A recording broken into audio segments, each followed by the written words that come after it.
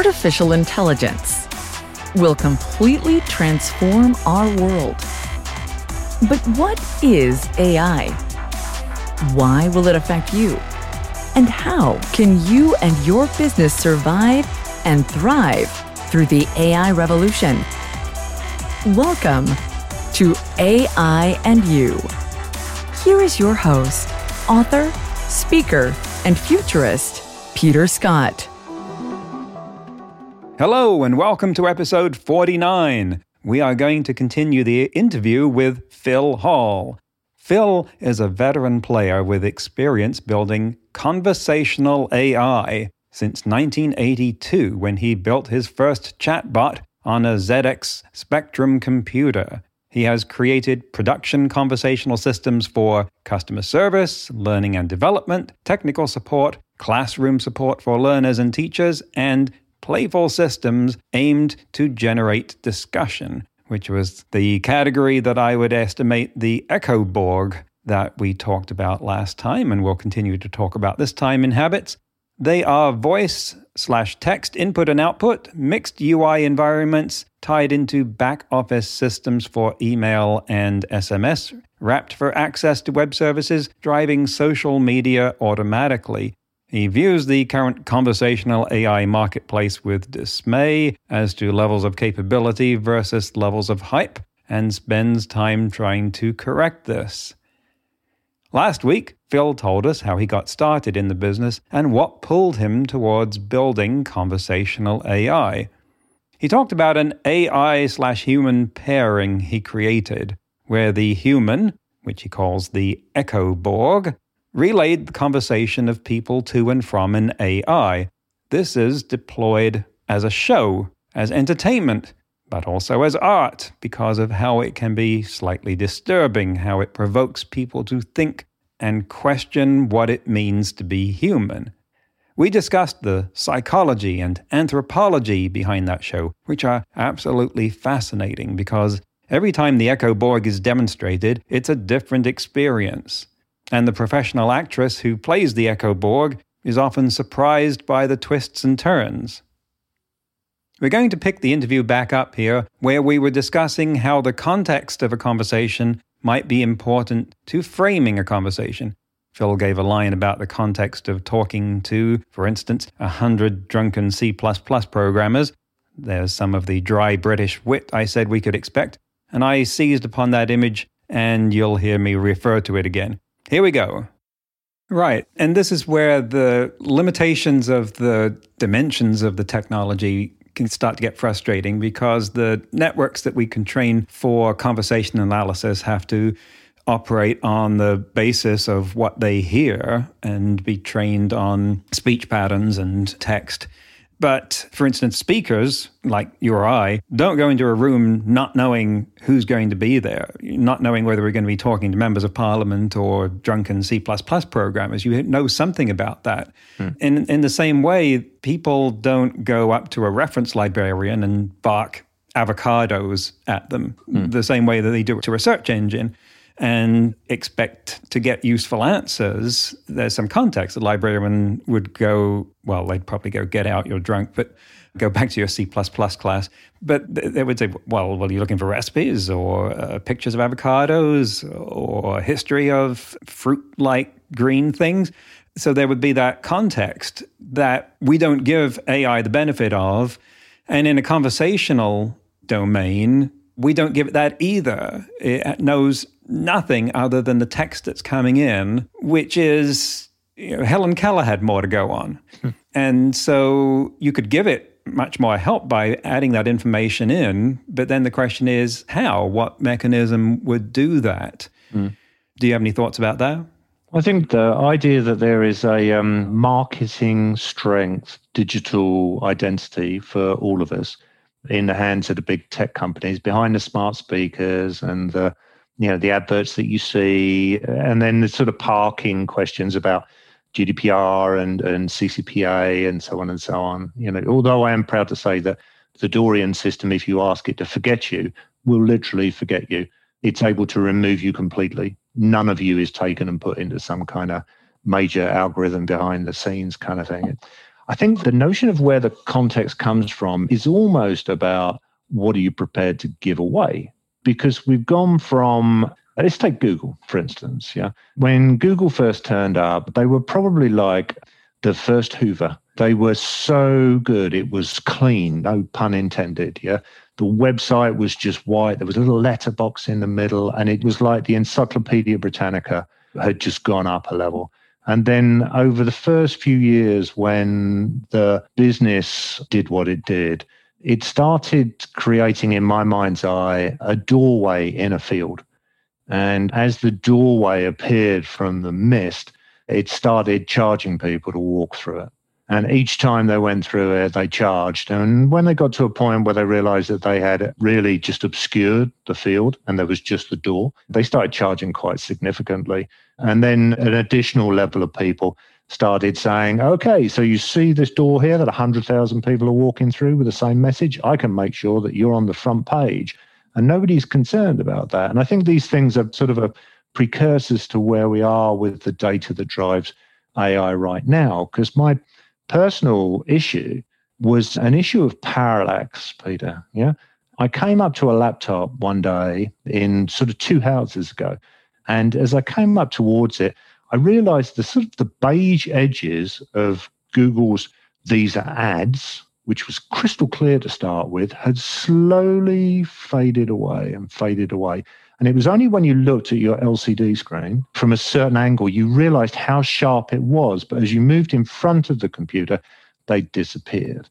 And I think that was for me, I was like, enough. Wow. And I've tried other ways. Now I live on Brave as a browser and use DuckDuckGo. And, and I'm completely happy. I don't use Google unless I absolutely have to. Now, to bring that into AI right now, ignoring Google's position within the AI big data, structures which we have right now, I don't think it's been quite so explicit as to who is building the door.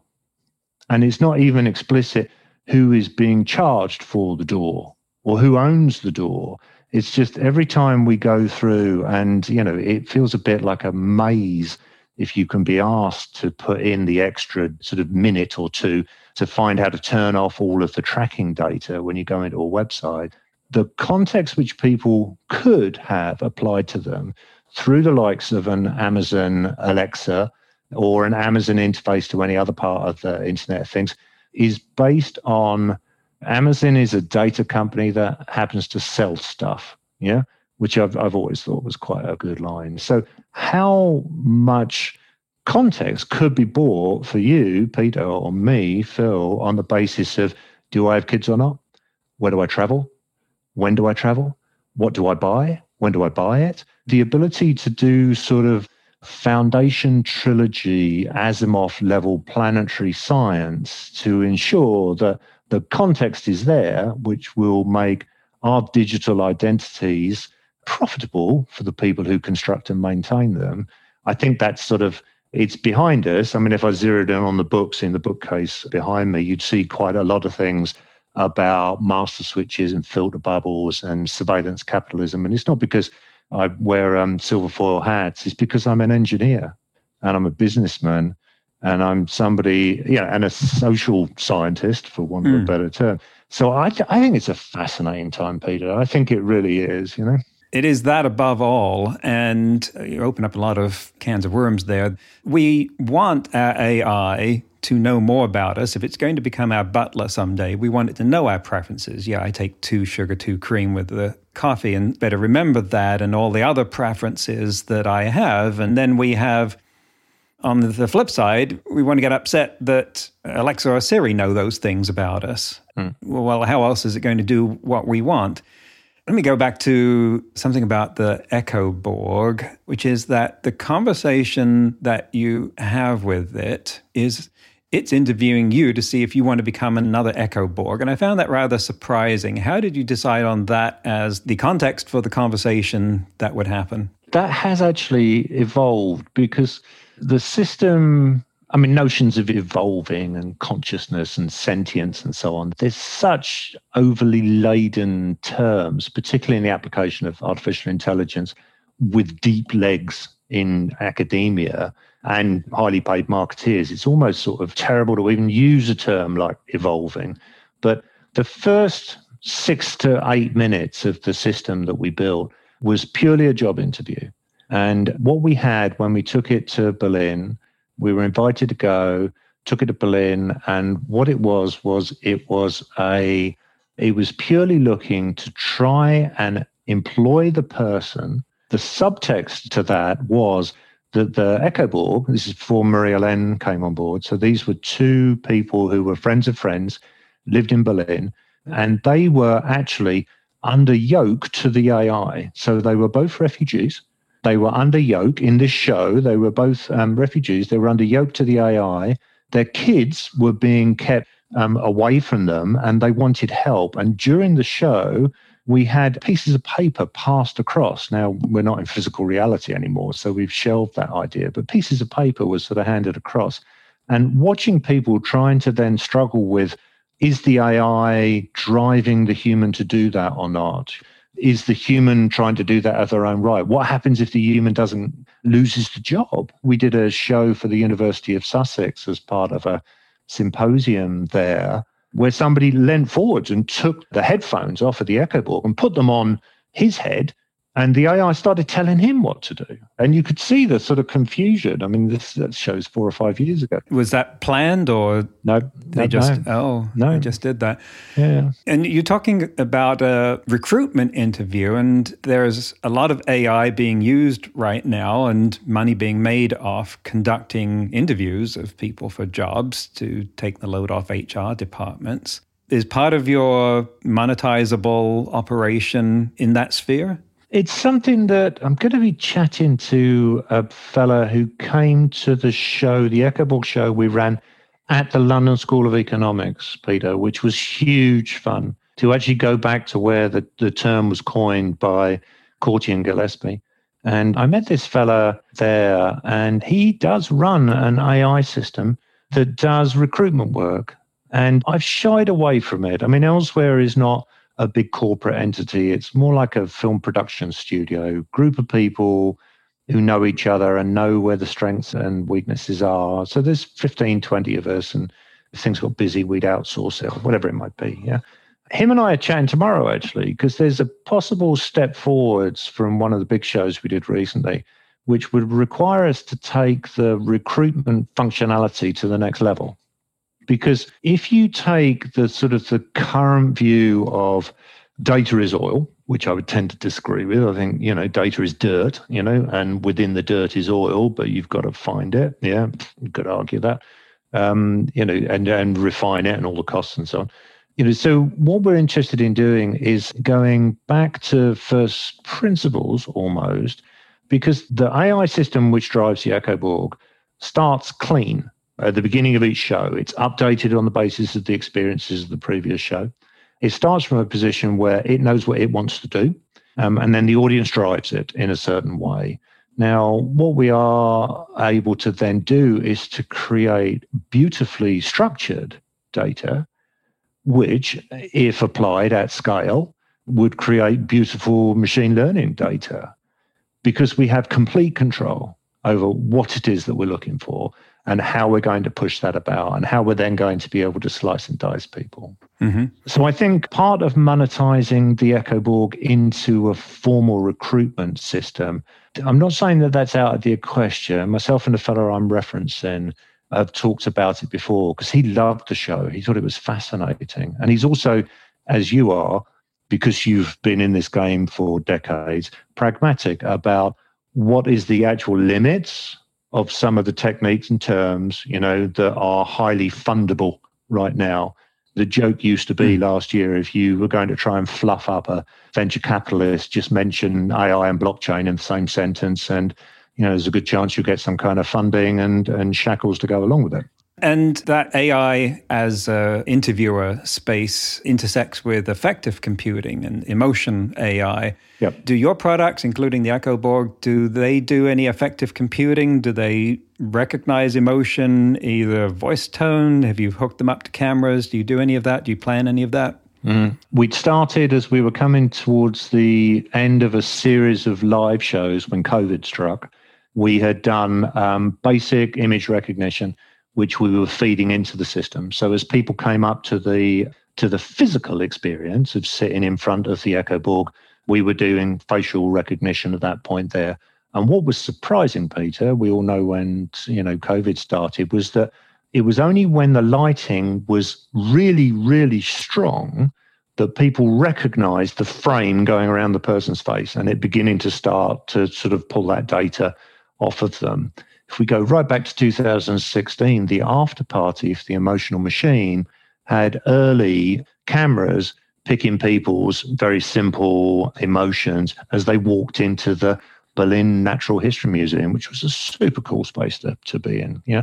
So the image recognition part, facial analysis, and we look with and we put it down. We were going to end up at the Edinburgh Fringe, which would have been a brilliant show. We were actually going to move the I Am EchoBorg into Are You EchoBorg and actually give people T-shirts on the basis that they were the best of the audience. Yeah, and we may well come back to that one, not this year, but next year. So on the facial recognition, yes, absolutely. On the tone analysis, audio and sentiment analysis, we haven't, and it's not because we haven't had an urge to, and because the system which we use is C++ on the back end and it's wrapped in quite a complex event handler and it's got JSON input output, it's got the ability to pick up on any of these kind of services that are out there. It would not be a difficult thing to do. Yeah. So if we go back to the EchoBorg, and depending on what the sort of the day job in sort of healthcare and education does and how entertainment moves forwards, we may well do some sort of next level stuff, pick up on the tone of voice of the individual, mirror that and give some subliminal, to a point, instructions to the EchoBorg to mirror the tone by applying some synthetic speech markup language to the flow through. And then when I'd say stuff like that to somebody like you, Peter, you just smile and nod your head and you're like, yep, yeah, these things are possible. Then when I'd sat and I was watching some fintech people recently, because there's so much noise about voice at the moment, and they're like, we're thinking of moving to voice interfaces soon, which is like, whoa, really? We might have avatars. And it's like, no, I was building avatars for fintech companies 15 years ago. So we're still in sort of slightly crazy world, I think. Well, you can bring them along for the ride, and I'm sure it'll be entertaining for them. This is fascinating because it's like talking to a researcher in sociology who's also a mime for Cirque du Soleil and a cutting-edge computer programmer. Those worlds don't often intersect to the degree that they seem to be doing that here. And you talked about where you're going with this. So let's take that out a bit further and speculate. Where do you think this will be going and you will have taken it 10 years from now? Okay. I would like to think that healthcare and education are the most socially impactful areas. Yeah. And I'd be keen to continue to stay in those areas and to work with people's acceptance of, what was it I heard recently? It was a great phrase, cognitive offloading. Right. Let me just interrupt for a moment and say, in healthcare, where does this fall in that? Is it booking appointments? Is it conducting office interviews? Is it delivering diagnoses? What? Yeah, that's a good question. There's companies in healthcare right now, like Babylon AI. There's machine learning folks who are coming up with sort of 1,000 intent libraries to be used in healthcare. Azure have come up with a medical dictation library recently, the only major organization that allows you to train the machine learning through the speech services as far as I know. What is it that would be specifically of value to my desires? The conversations that I'm having, probably the one that is closest to my heart is the ability to engage with people who are being lost to dementia. If you created a conversational AI system based on a freestanding large trained model like BERT or GPT-3 or 4 or 12 or whatever they get to until, those are struck out and so on, you have no idea what they're going to say. There was some research that I saw on a conference I sat on the side of recently where GPT-3, in response to a conversation about mental health, when asked by the human, should I kill myself? GPT-3 came back with said, yes, I think you should. which is not surprising considering the corpus that they come from. But I think we should do better. Yeah, I agree with that. And that seems like it would have a lot of applicability for the Japanese, who are very engaged in creating robots to assist their elderly and the interaction that they would need to have with them. Oh, absolutely. I came back while I was doing a bit of research before talking to you today about fifth generation, the Japanese work, which maybe that was useful, maybe that wasn't.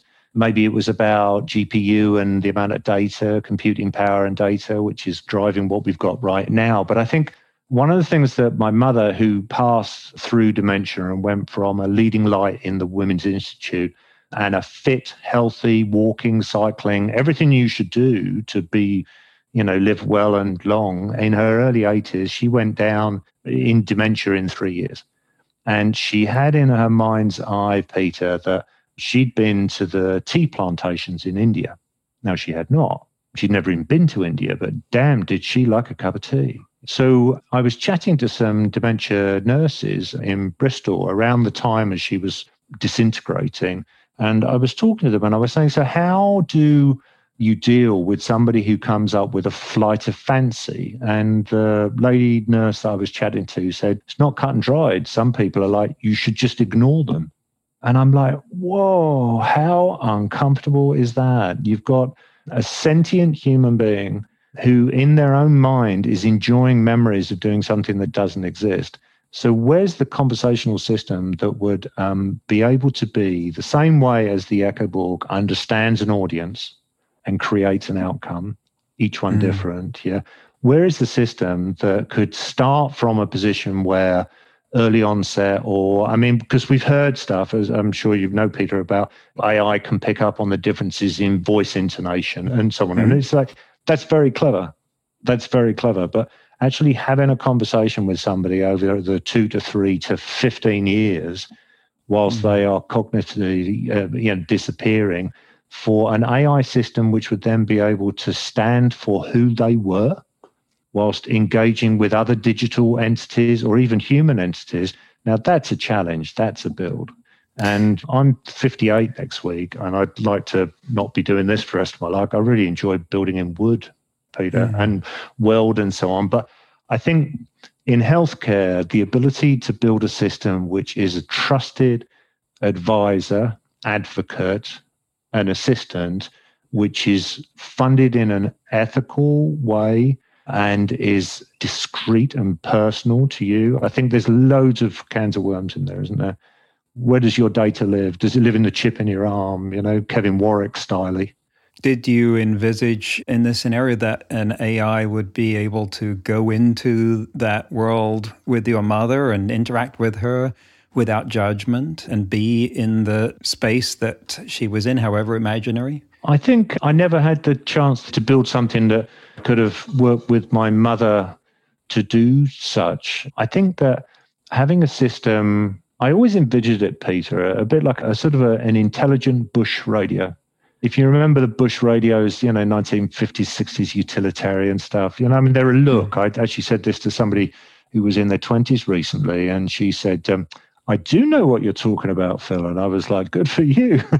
So it would be something where they got information and support, and it would look normal. And as dementia just totally takes out the ability to put, sense and sensibilities together, if your radio started doing something of value, started playing you tunes which were about Indian subcontinent and allowing you to explore what it would be like to be around Bengal in the 1960s or something, then why shouldn't we? Then why not? That might very well be a better, more appealing world than the one that you're in at the time. And if you always felt like, hey, let's go on an Indiana Jones style adventure, a golden age of exploration, then why not do it in your own mind if you have no other way of doing it? Absolutely. Yeah.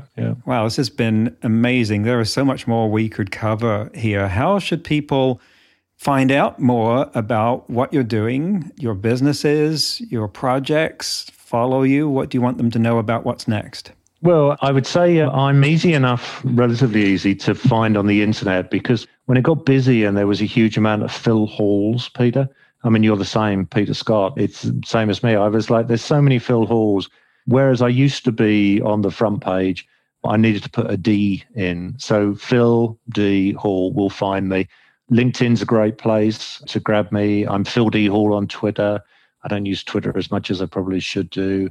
I think if you want to keep on top of what we're doing in healthcare and education, go to the EchoBorg website, which is Echo, ECHOBORG, like cyborg, echoborg.com, and register there. And then as the shows appear, you'll be able to see what's probably the most interesting sort of cutting edge space. So those are worthwhile doing. And elsewhere, which is the home website, and Dorian, I'm busy at the moment building a system with just a couple of other people to help train people to sell drugs effectively, not illegal drugs, I might add, legal drugs effectively, as part of a sort of learning and development piece. So we'll come back to Dorian. Go and talk to Dorian, maybe.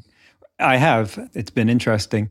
And what I also think is interesting is how you started this journey with the ZX82 and being hooked on the interactive games and probably things like Hitchhiker's Guide to the Galaxy and Adventure and Zork and things like that. And a lot of people were. I spent way many hours playing Dungeon, the game on the VAX systems.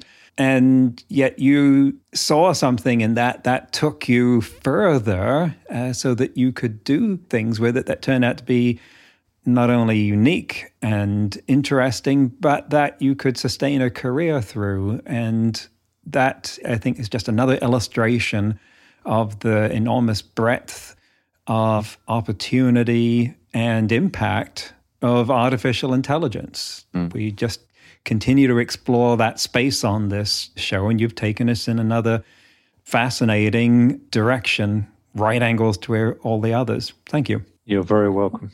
Yeah. That concludes the interview. Just a word of explanation about what Phil called Asimov Foundation level science. He's referring to a classic science fiction novel series by Isaac Asimov called The Foundation Trilogy, which later on had more sequels and prequels added to it. The original novels were collections of science fiction pulp short stories and were called Foundation, Foundation and Empire, and Second Foundation. And they were a retelling of the fall of the Roman Empire, set in a science fictional universe of a distant future with an empire spanning the galaxy. A central trope was how, unlike in the Roman Empire, a highly intelligent man predicted the coming collapse through a science he called psychohistory, which was science applied to the study of people and their behavior en masse, so precisely that it could predict that sort of event. You can imagine how appealing that is to certain logically minded people like me. If you want to experience some of Phil's conversational AI, visit his sites at echoborg.com and elsewhere.com, where you can talk to Doria. There are links in the show transcript. In today's news, ripped from the headlines about AI, they say you can't teach an old dog new tricks, but now an AI can teach dogs tricks. Colorado State University researchers Jason Stock and Tom Cavey have published a paper called Who's a Good Boy? Thank you, guys, on an AI system that rewards dogs for doing tricks. Their image classifier determines whether a dog is sitting, standing, or lying down. If a dog responds to a command by adopting the correct posture, the AI gives them a treat through an attached device.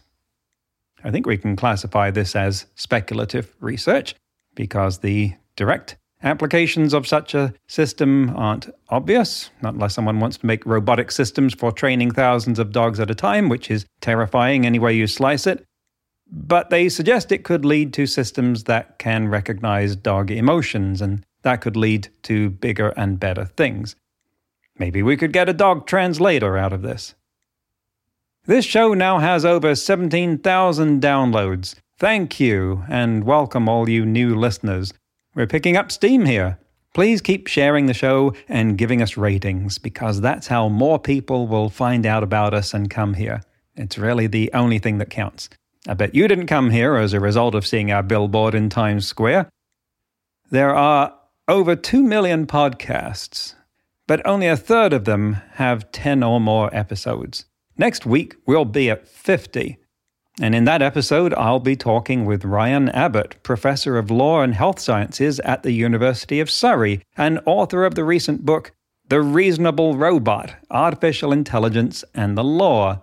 We'll be talking about AI and the law, not just autonomous vehicles, but AI as inventors of patents, issues of liability, and even questions about punishing AIs. Bad robot. That's next week on AI and You. Until then, remember, no matter how much computers learn how to do, it's how we come together as humans that matters. That's all for this episode of AI and You. Please leave a rating and comment and share with your friends. Get the book Crisis of Control and see more videos and articles at aiandyou.net. That's aiandyou.net, where you can also send us your questions. Thank you for listening.